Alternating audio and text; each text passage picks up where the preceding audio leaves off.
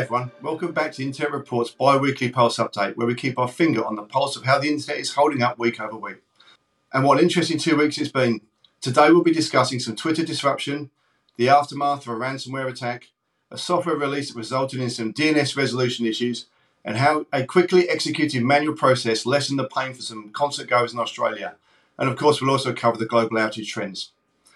With so many interesting things to cover, let's start with the download. My TLDR summary of what you absolutely need to know about this internet this week in 2 minutes or less. Twitter experienced 2 outages in 5 days. The first saw users greeted with an empty timeline along with a welcome to Twitter message. The site itself appeared to be functional, could still be reached, trending topics worked, and users could still tweet, but the timeline did not render properly and was blank. This was followed 5 days later when a modification to an API prevented some users globally from accessing the service. Dish Network was also forced to pare back to only the most essential online presence when it became a ransomware victim, when they more or less fell off the internet for a period of time, appearing to cut off connectivity for all their services, both internally and customer-facing, before slowly restoring partial service and essential services. Looking at global outage trends, we also saw total outage numbers rise briefly, before resuming their downward trend, while US outages increased consistently, accounting for 33% of all outages. And now let's dive in further. As always, I've included the chapter links in the description box below, so you can skip ahead of the sections to those that are most interesting to you. We'd also love you to hit like and subscribe, and always feel free to email us at internetreport@thousandeyes.com. We welcome your feedback and questions. And to discuss all of this, it's a great to have you back, Kamal. I think the last time we did this, we were actually filming a spontaneous episode from Cisco Live in Amsterdam, working out of a makeshift studio, complete with an upturned trash can and Coke can for counterbalance. Thanks for having me, Mike. It's awesome to be on the Internet Pulse again. What a time at Cisco Live in Amsterdam. That was really fun and, crafty, I must say. It was good. It was good fun. All right then, so let's take a look at the numbers this week.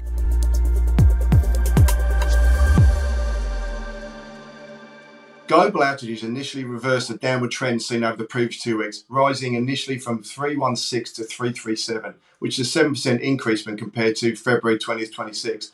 However, that downward trend we saw before returned the next week, and where the global outages dropped from 337 to 271, a 20% decrease compared to previous weeks. Now this is what we're seeing typically. We actually kind of see this as a normal trend. If we go back to the previous year, this is what we're seeing, like a calendar trend coming across there. But this pattern wasn't reflected domestically. We saw the upward trend observed over the previous 2 week period, where it initially increased from 62 to 95, which is a 53% increase compared to February 2026. And this was followed by another rise from 95 to 105, which is an 11% increase compared to previous weeks. And this is kind of what I want to look at. Now, we've talked about this before, but where we saw the number of US outages rise, it normally impacts or reflects in the global outages we see coming up from there. But again, this is sort of the second week we've actually sort of seen this happen.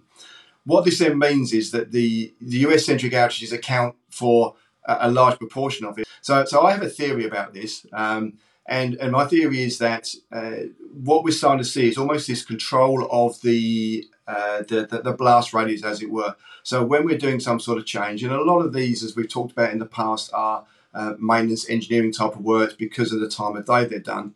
We're actually seeing they're able to control this. We're not seeing so much of a domino effect. Like a change in North America, it's sort of the only way that's going to or has an impact that sort of directly flows down to the other parts of the world that then reflects in the global outages. Does that make sense, or am I sort of way off base there? No, you're not. And to your point, it's actually quite good to see that, even though outages in US are rising, the global number is going down. To your point, it's a good and positive trend. It looks like people started, taking resiliency and change management procedure or operational excellence, for that matter, much more seriously than that was the historical case, right? So hopefully we see this trend, both for US and global going down. Ultimately we want to see this number as small as possible. But being completely realistic, outages are going to happen. To which extent they are going to happen, that remains to be seen. But absolutely, to your point, outages will continue to occur, and hopefully what we'll see is that blast radius, that impact zone for necessary maintenance and engineering work continue to sort of shrink down as we're able to control it and keep it contained. Now let's discuss some of the outages from the past couple of weeks as we go under the hood.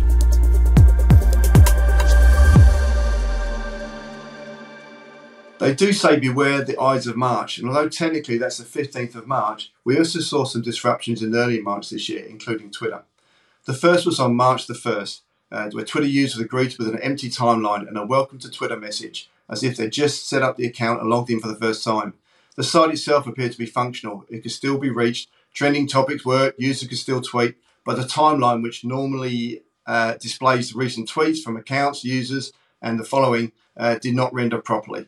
It was blank, so you just got in that screen. But what I want to focus on really was a second outage that occurred 5 days later on March the 6th, when around 3:45 p.m. UTC, Twitter users globally began receiving HTTP 403 forbidden errors, which prevented some of them being able to access the service or click on links or tweets. So, Kamal, do you want to sort of take us through what we saw? Absolutely, looking forward to it.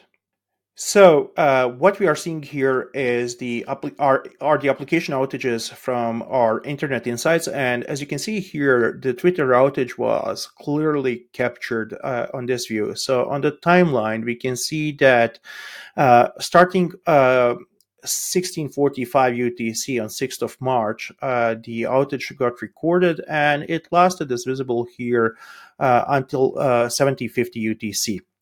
Now, looking at the different metrics, we can quite clearly see that approximately 100 servers or somewhere around that number were affected during this outage.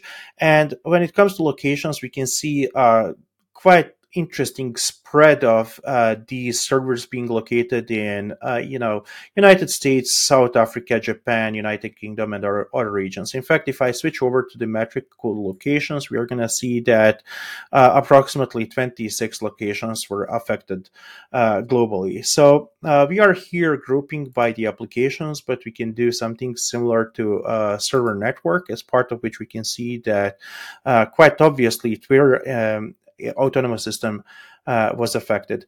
If we hover over this 147 number here and we click details of this, we can see that users, to your point, Mike, were getting HTTP 403s. In fact, like we show it as 4XX response code from majority of the agents that were affected. So this is what we saw in the Internet Insights, more specifically application outages part of it. Now we're going to share the page load test to see more details about this particular issue and how it looks from the performance related perspective from that test. Page load tests are actually the tests that are quite good at showing, user experience. So effectively, one of our software components called a browser bot has capability to execute page load tests, which is essentially simulating what user would do when they are opening the page. And we have transaction tests as well, as part of which you can quite easily script complete workflow. In this case, we are looking at the twitter.com as a target URL and page load view. And we can see that the metric that's selected is page load time. Now, looking at the event, you can quite obviously see that on average, it took like 3.91 seconds for the page load to complete for Twitter. And all of a sudden, when the outage struck, essentially, we can see that went to 450 milliseconds. Now, I'm pretty sure that a lot of people at Twitter would like to see this as a normal behavior, but unfortunately, we know that wasn't the case. So that decrease in page load time, and again, this is a page load time across multiple different agents. So in fact, if I click here on the table, you can quite obviously see that this test is executed by tens of different agents, right? So on average, it takes approximately 4 seconds. I think this is really important, and I do love the the page load test because it shows what the end users experiencing around from there. And you mentioned about the page dropping. So we now know that this was a change to an API across from there. But what we're seeing on there is that page isn't loading. So similar back to the one where we had the people getting the welcome page. What this is we get the connectivity coming in. So we actually see a connection point coming in, but then if I'm looking at that page load, it looks, all the green lights are on. I'm getting to the page. I can actually start to see stuff, but it just doesn't render properly. It just goes through and shows a partial one. I'm saying in this case, I think you can show this is what we see is that the 403s means we're actually making a call to something else, and that's some sort of authentication that's then being sort of knocked back. You don't have the authority to actually execute that. Exactly. And to your point, and we spoke before about this as well, very often, regardless of what's a company that's affected by a similar issue, you start by asking yourself, is this problem with my infrastructure or it's actually somewhere else, right? And having this kind of view actually can give you a really quick answer to that question. Now, all of these agents at the same time, when they are probing application itself, synthetically, they are also trying to execute path visualization probing, as part of which we are trying to check whether there's packet loss, latency, or jitter. And then we are trying to visualize the path between the agents that are executing this test and the target itself. And as visible here, there was none of that, right? Which indicates that this was clearly application-related issue. There's no packet loss that would explain significant dip in availability, which further reaffirms our theory that this was 100% related with application itself having the issues rather than, network having the problems to reach the resource.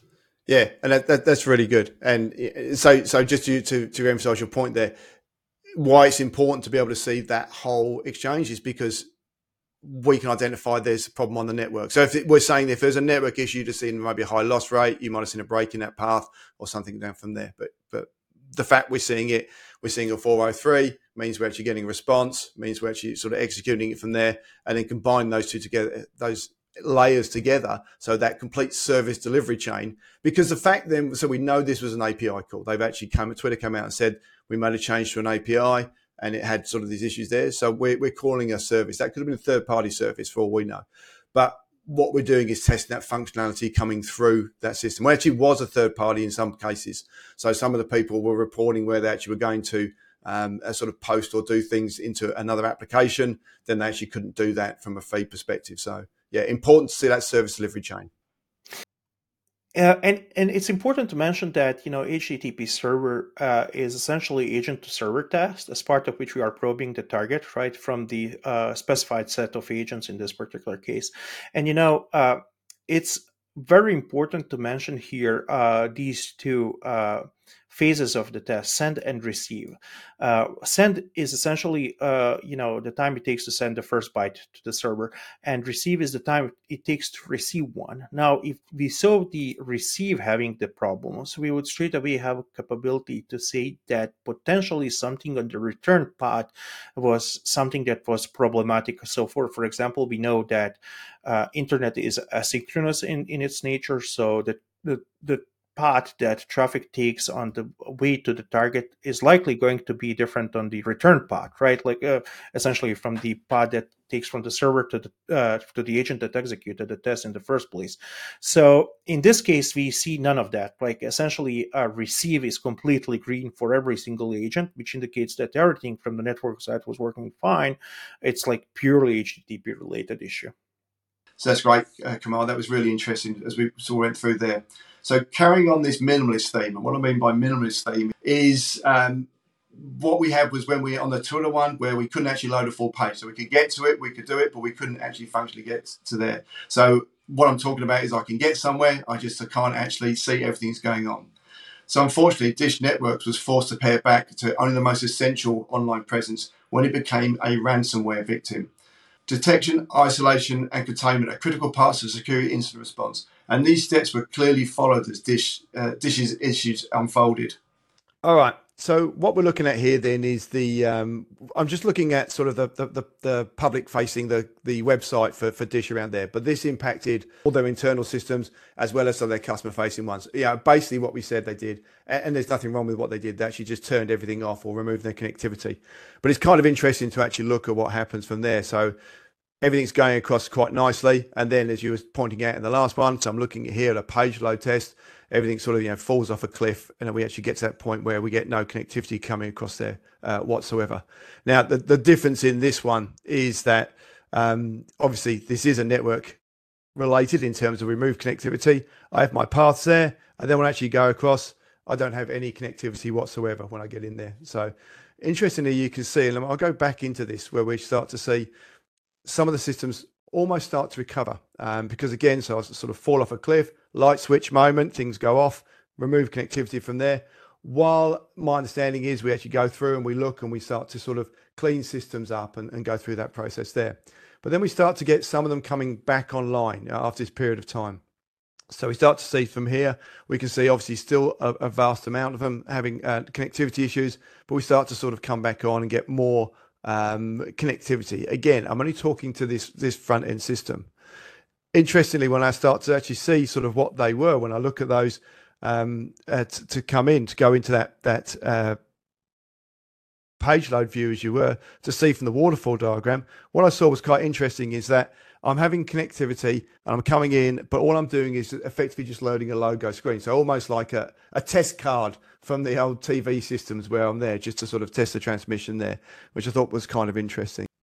And the packet loss is actually quite interesting as well. Yeah. So if you look at that, it lines up with the moment that they started advertising again, or when they started being online, which is kind of normal. Even if you go back to HTTP server and page load, you can see like this really steps like looking recovery going up.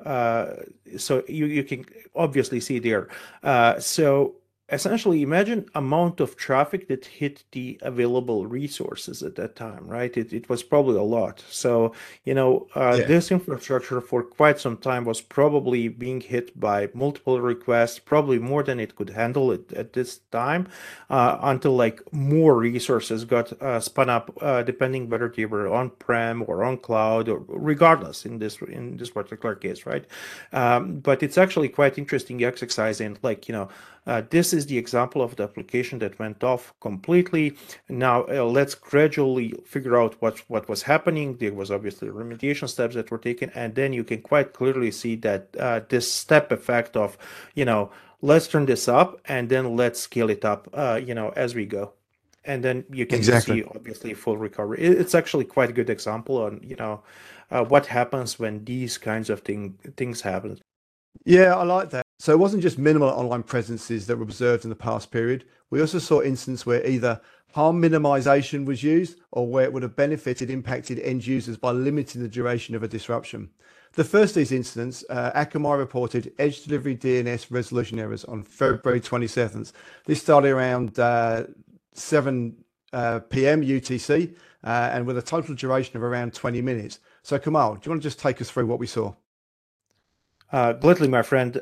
This is quite interesting event as part of which we observe it again, both in the Internet Insights, and we have a test that shows what really went on. But in general, it was a short event. Much shorter than the last big Akamai outage that we extensively reported on.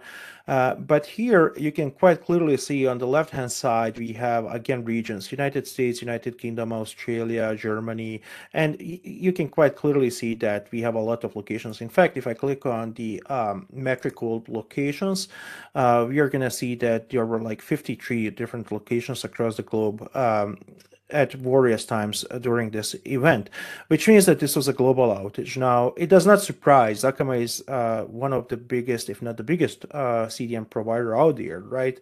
They are very famous for their offline cache and what they do, and they are quite good at what they do. But when these things happen, they tend to affect a lot of customers, right? Or users for that matter. So if you look at the right-hand side, you can see that Salesforce, Microsoft, SubConcur, Oracle, Walmart, US Bank, SAP, and other companies were affected. In fact, like there's a quite big list of them. This was a short outage, and likely majority of the customers that were affected by this particular issue were not like doing anything to resolve it. This got auto-resolved very quickly. However, last time Akamai had similar outage, it lasted 4 hours, right? And now very large financial customers were affected as well. We saw that in the data, right? And if you're a financial customer, you're going to have regulators to answer your questions, like what's with your redundancy, like what's the full tolerance plan, and stuff like that. Those are all really hard questions to answer when you are getting pressed by the regulators, right? So having a plan for these kinds of things is really important. During the last Akamai event, I was actually studying it a little bit in more details, and there was quite clear distinction in what companies that handled this event did correctly versus these that were affected for a few hours. Right? So the companies that responded to this event had quite clear mitigation plan for this type of event, and it was fairly simple. In fact, if you think about it, Akamai not only does CDN related stuff, they also do DDoS prevention related systems, right? And don't get me wrong, all other DDoS prevention companies and all other services similar to Akamai are prone to these things. It's just I'm not picking up on Akamai for that matter. It's just an example. Exactly. So essentially, what companies that responded to this type of event correctly was just to stop advertising directly to Akamai, and in fact just use your regular transit, advertise it to the public internet, and from there. Yes, you're going to expose yourself to DDoS, but at least, what you're going to end up having is ability for your customers to reach you versus like connectivity. Yeah, exactly. All right, that was really interesting. We could probably go on for way too long, but let's get to the final one. And with that, I want to selfishly return to Australia. Where Ticket Tech, who are an event ticket retailer, had an app reportedly failed to display the necessary ticket barcode. So the barcode on the bottom that you had to scan for entry into an entertainment venue. It was actually into the MCG, and it was to watch Ed Sheeran, if you want to be down from there. So what this meant was the tickets couldn't be validated. Now, the nature of the issue suggests it was a back-end problem, potentially connectivity related, because even the e-tickets that have been downloaded previously couldn't be validated. So it was actually that authentication part. So was this a real barcode, or was it someone who created around from there? And what it was doing was showing up as void or as an expired event, basically because of that connectivity issue.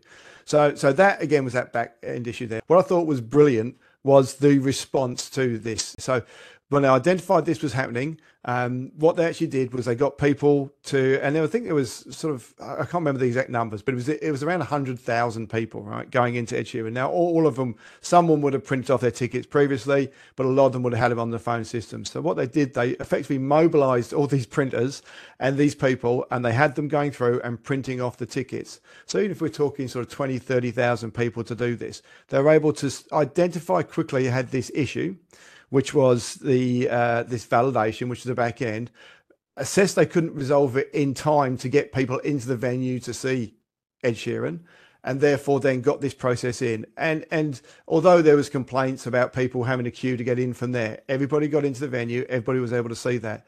So I just thought that was a really brilliant example of identifying a technical issue and then implementing a remediation plan that was a physical process. That's awesome. I mean, I'm glad that people got to see Ed Sheeran.